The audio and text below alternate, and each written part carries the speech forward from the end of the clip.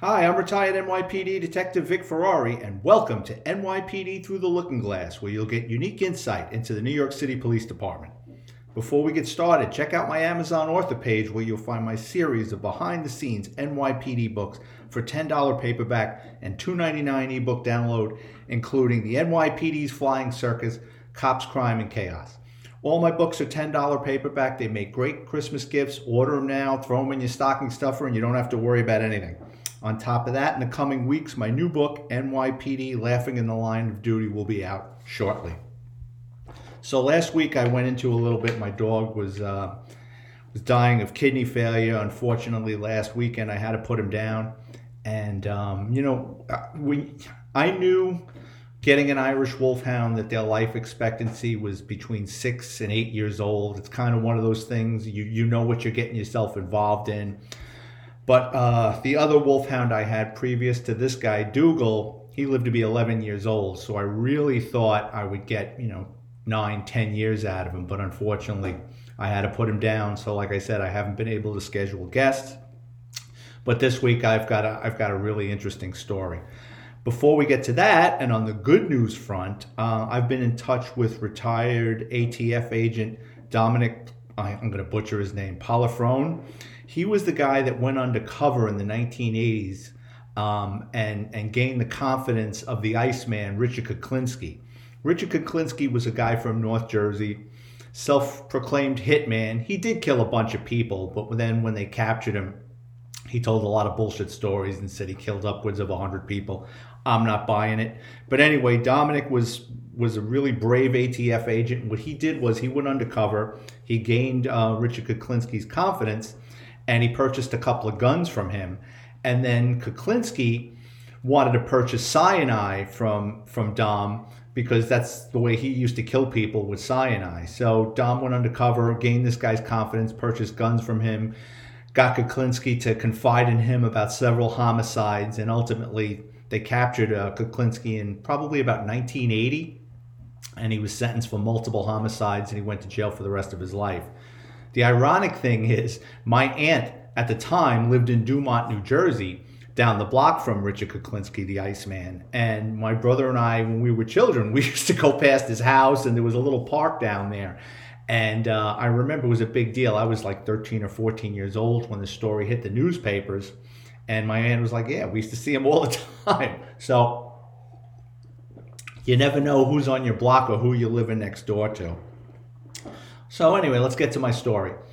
So in probably about 1994, I had just gotten back from my tour in narcotics. I was bitter. I didn't like the narcotics division. It wasn't what I thought it would be. I took a step backwards. I go back to my precinct, which was the 50th precinct in the Riverdale section of the Bronx. And my partner was in narcotics at the time. So I was basically floating. I was doing 4 to 12s. I was bouncing around. I didn't have a steady partner, and that was fine with me. I went from being this really active cop for about 6 months. I took off, and I was making arrests, but I really didn't have the passion that I once had before. And I was more about going out with my friends on 4 to 12s and just going out after work and having a good time. So one night, it was Saturday night, and my partner and I went into the station house probably about 7, 8 o'clock at night, take our meal hour, and we were coming out. This female cop handed me a sheet of paper, and she said, listen, somebody called up, I think it's a cardiac, they're yelling and screaming in Spanish, and could you guys go up there and check this out? I said, sure, no problem. And the apartment was, I think it was in Sector David of the 50th Precinct, which was either Sedgwick Avenue or Webb Avenue, I forget. And before I get rolling with this story, defense attorneys, if you're listening out there, this happened over 30 years ago. My memory isn't what it used to be. So before you get like your hopes up and you're going to get this guy out of jail, I'm just trying to piece this story together the best I can. It's not, fresh in my mind. So anyway, my partner at the time was this kid, Vinny Gadis, and I'm going to get into his sad story later. He and I drive up to this apartment building. It was a 6-story walk-up, and we park out front. We go upstairs. It's a hot summer night, and as we're going up the stairs, I think the apartment was on the 4th or 5th floor, and as we're going up the stairs, you can hear a lot of screaming, a lot of yelling. So now we're being cautious. We're going up the stairs. The apartment door is wide open, and when we go inside, there's a bunch of people inside. So we're kind of swimming through the apartment, and there's a galley kitchen. And as we push through this several people, I see a pair of legs laying on the floor, and then there's a person on top of the legs, and I hear screaming coming from the kitchen. So I walk into the kitchen, and there's this woman laid out on the floor. She's covered in dry blood, and there's a young man on top of her, and he's screaming, "Mom, Mom, Mom, get up, get up." He's going back and forth between English and Spanish. So what winds up happening is I said, "Get up, please, please, get up." I get him off the woman, and she's just a bloody mess. And if you've ever cut yourself, you know blood is bright red immediately, but then over time it dries and turns into like a rust color. And that was all over this kitchen. It was on the walls, it was on the phone, there was a wall phone, I remember. There was blood everywhere. So I take the young man off the woman, I walk him into the living room, and I sit him down. And the apartment's been ransacked, and the guy is just sobbing, he's inconsolable.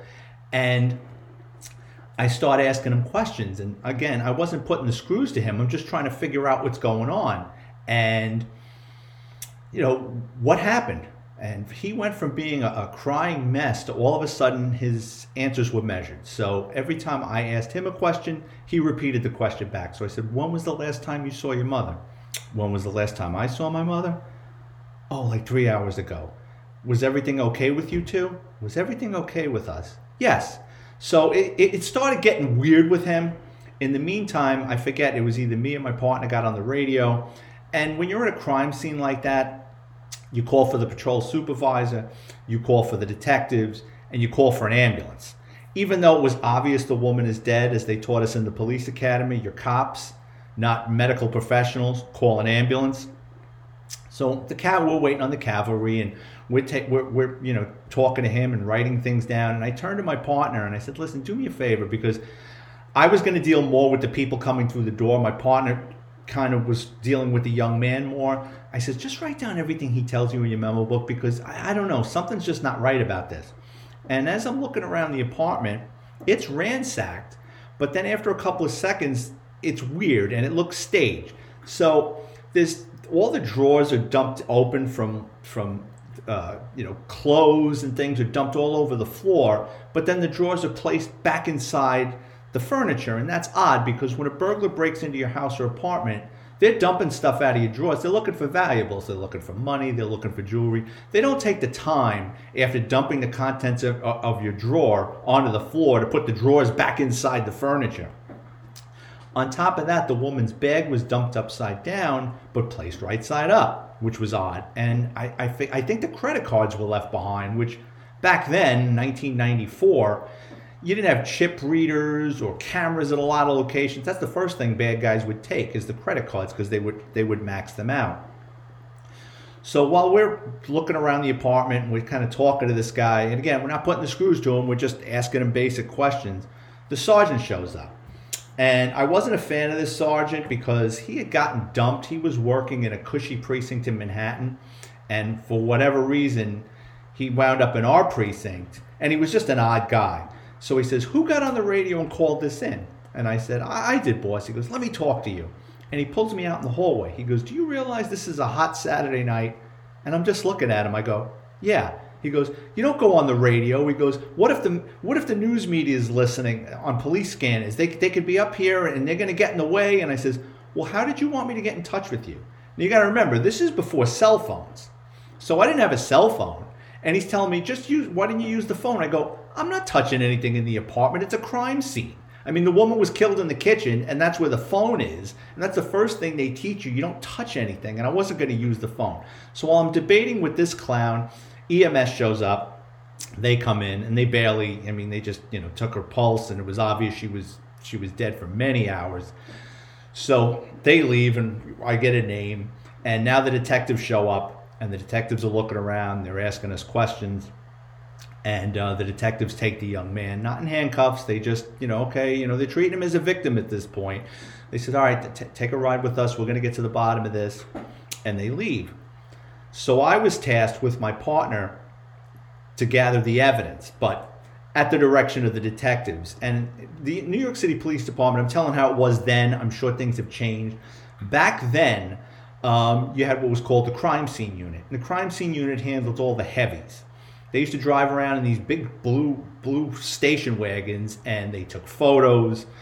They took samples of blood, serology. Those were the guys that came in, and like what you see on television now with CSI. In the old days, it was the NYPD's crime scene unit. I don't know what it is now. So they come in, and they're telling me, okay, voucher this closed, you know. And I remember I had to get a brown paper bag to put several bloody items in a brown paper bag. And I'm there for several hours.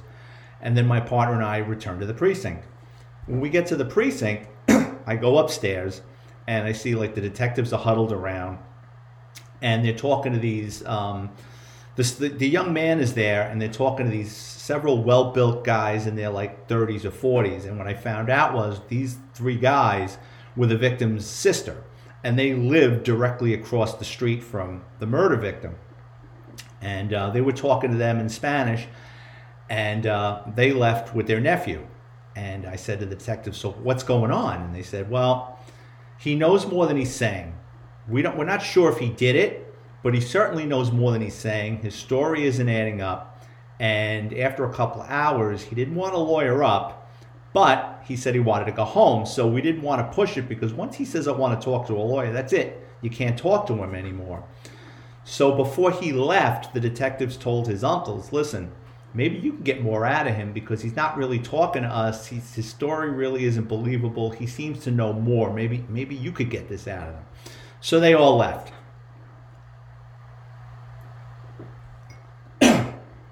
So with the New York City Police Department, the first cops that arrive at a crime scene or a homicide, that cop or cops are tasked with, before the body leaves to go down to the morgue for an autopsy, you got to fill out what's called a toe tag. And it's a little piece of oak tag with a hole in it with a string. And you write your information, your name, your shield, your 6-digit tax number, and the victim's name. You write on this little tag and you tie it around their big toe.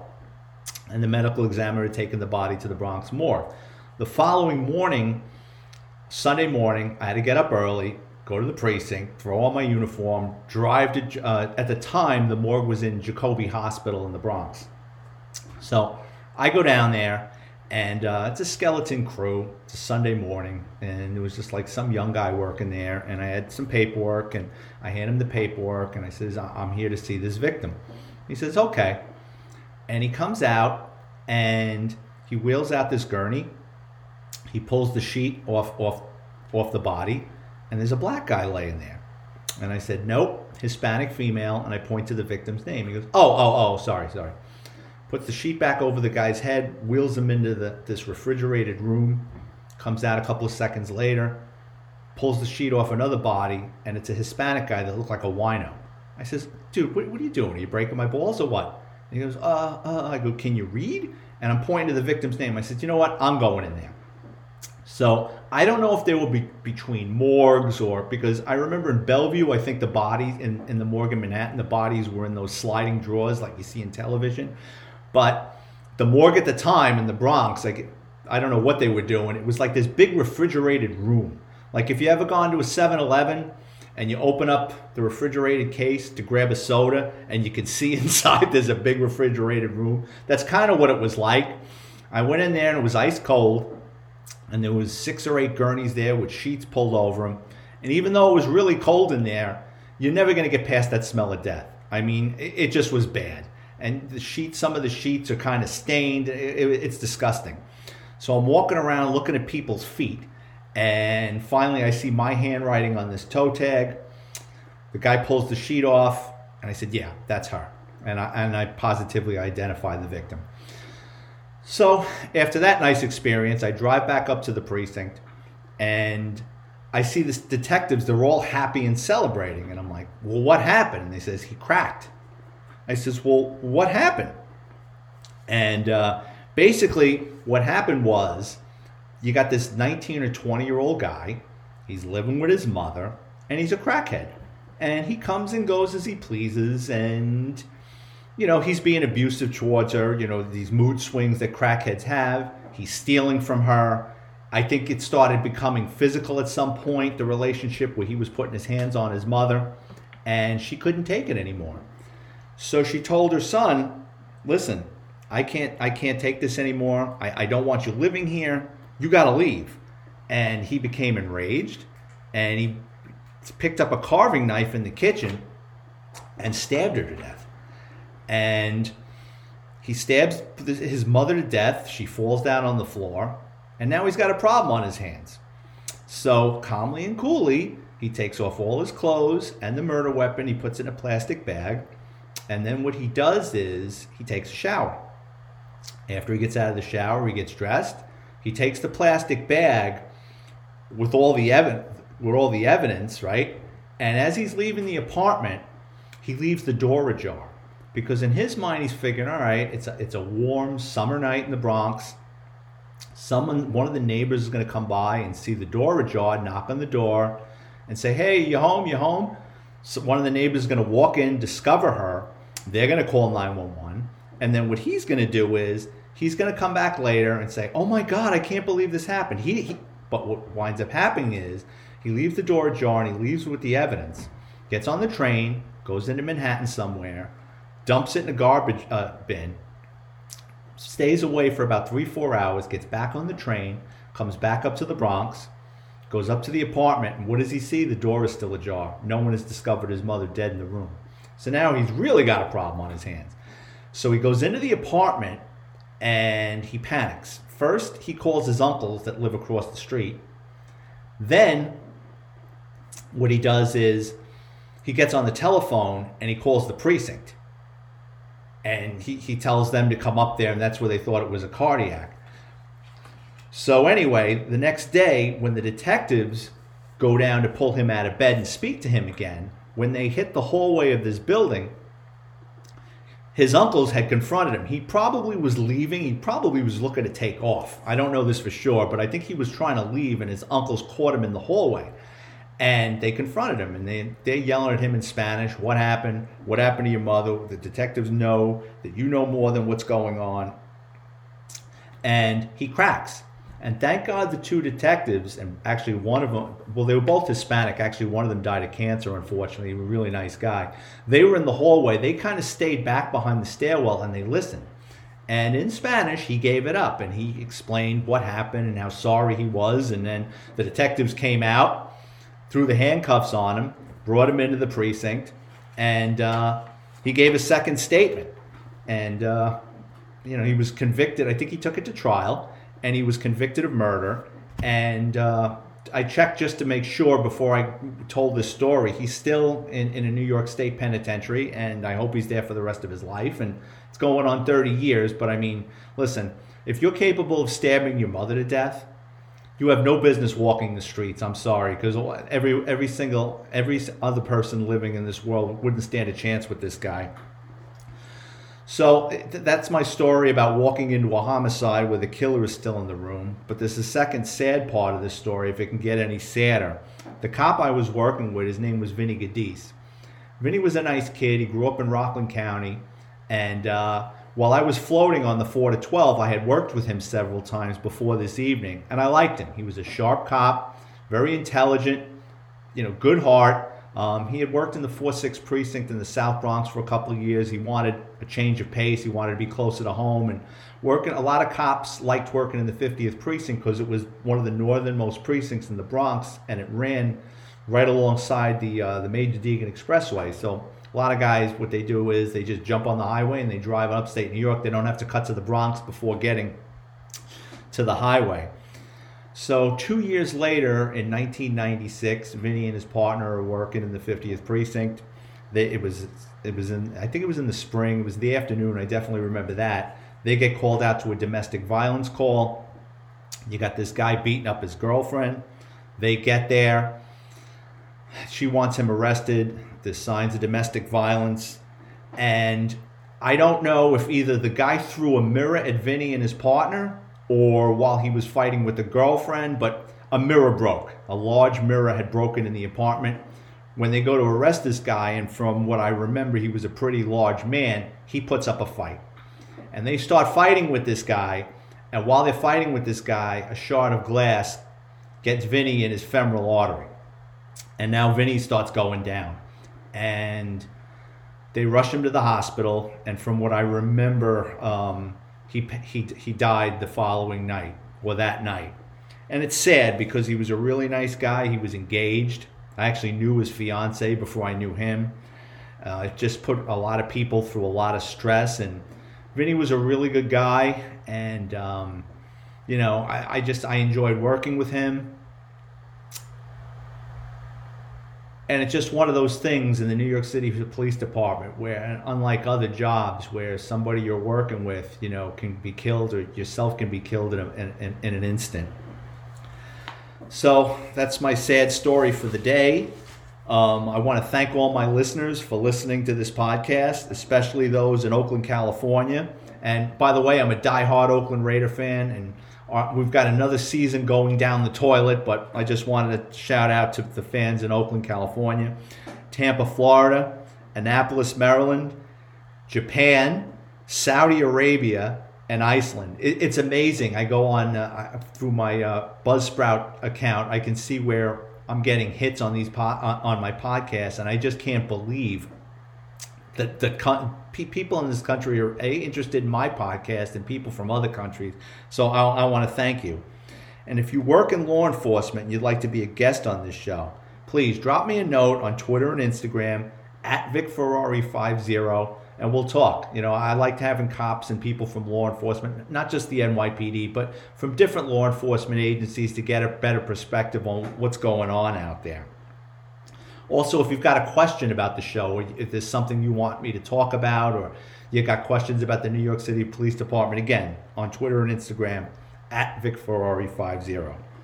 And if you've enjoyed the content, check out my Amazon author page again. Type in my name, Vic Ferrari, like the car, where you can preview all my books for free, including NYPD Law and Disorder, Grand Theft Auto, the NYPD's Auto Crime Division, the NYPD's Flying Circus, Cops, Crime, and Chaos. And I've written a couple of comedies too. Confessions of a Catholic High School Graduate, which is stories about me growing up in the Bronx and rubbing elbows with mobsters as a kid, and just the crazy shit my brother and I got ourselves involved in. And I also wrote a comedy called Dickheads and Debauchery and Other Ingenious Ways to Die. That deals with the ridiculous things that people do to shorten their life expectancy. And thanks again. Thanks again for tuning in. I'll have another episode out next week, and God bless.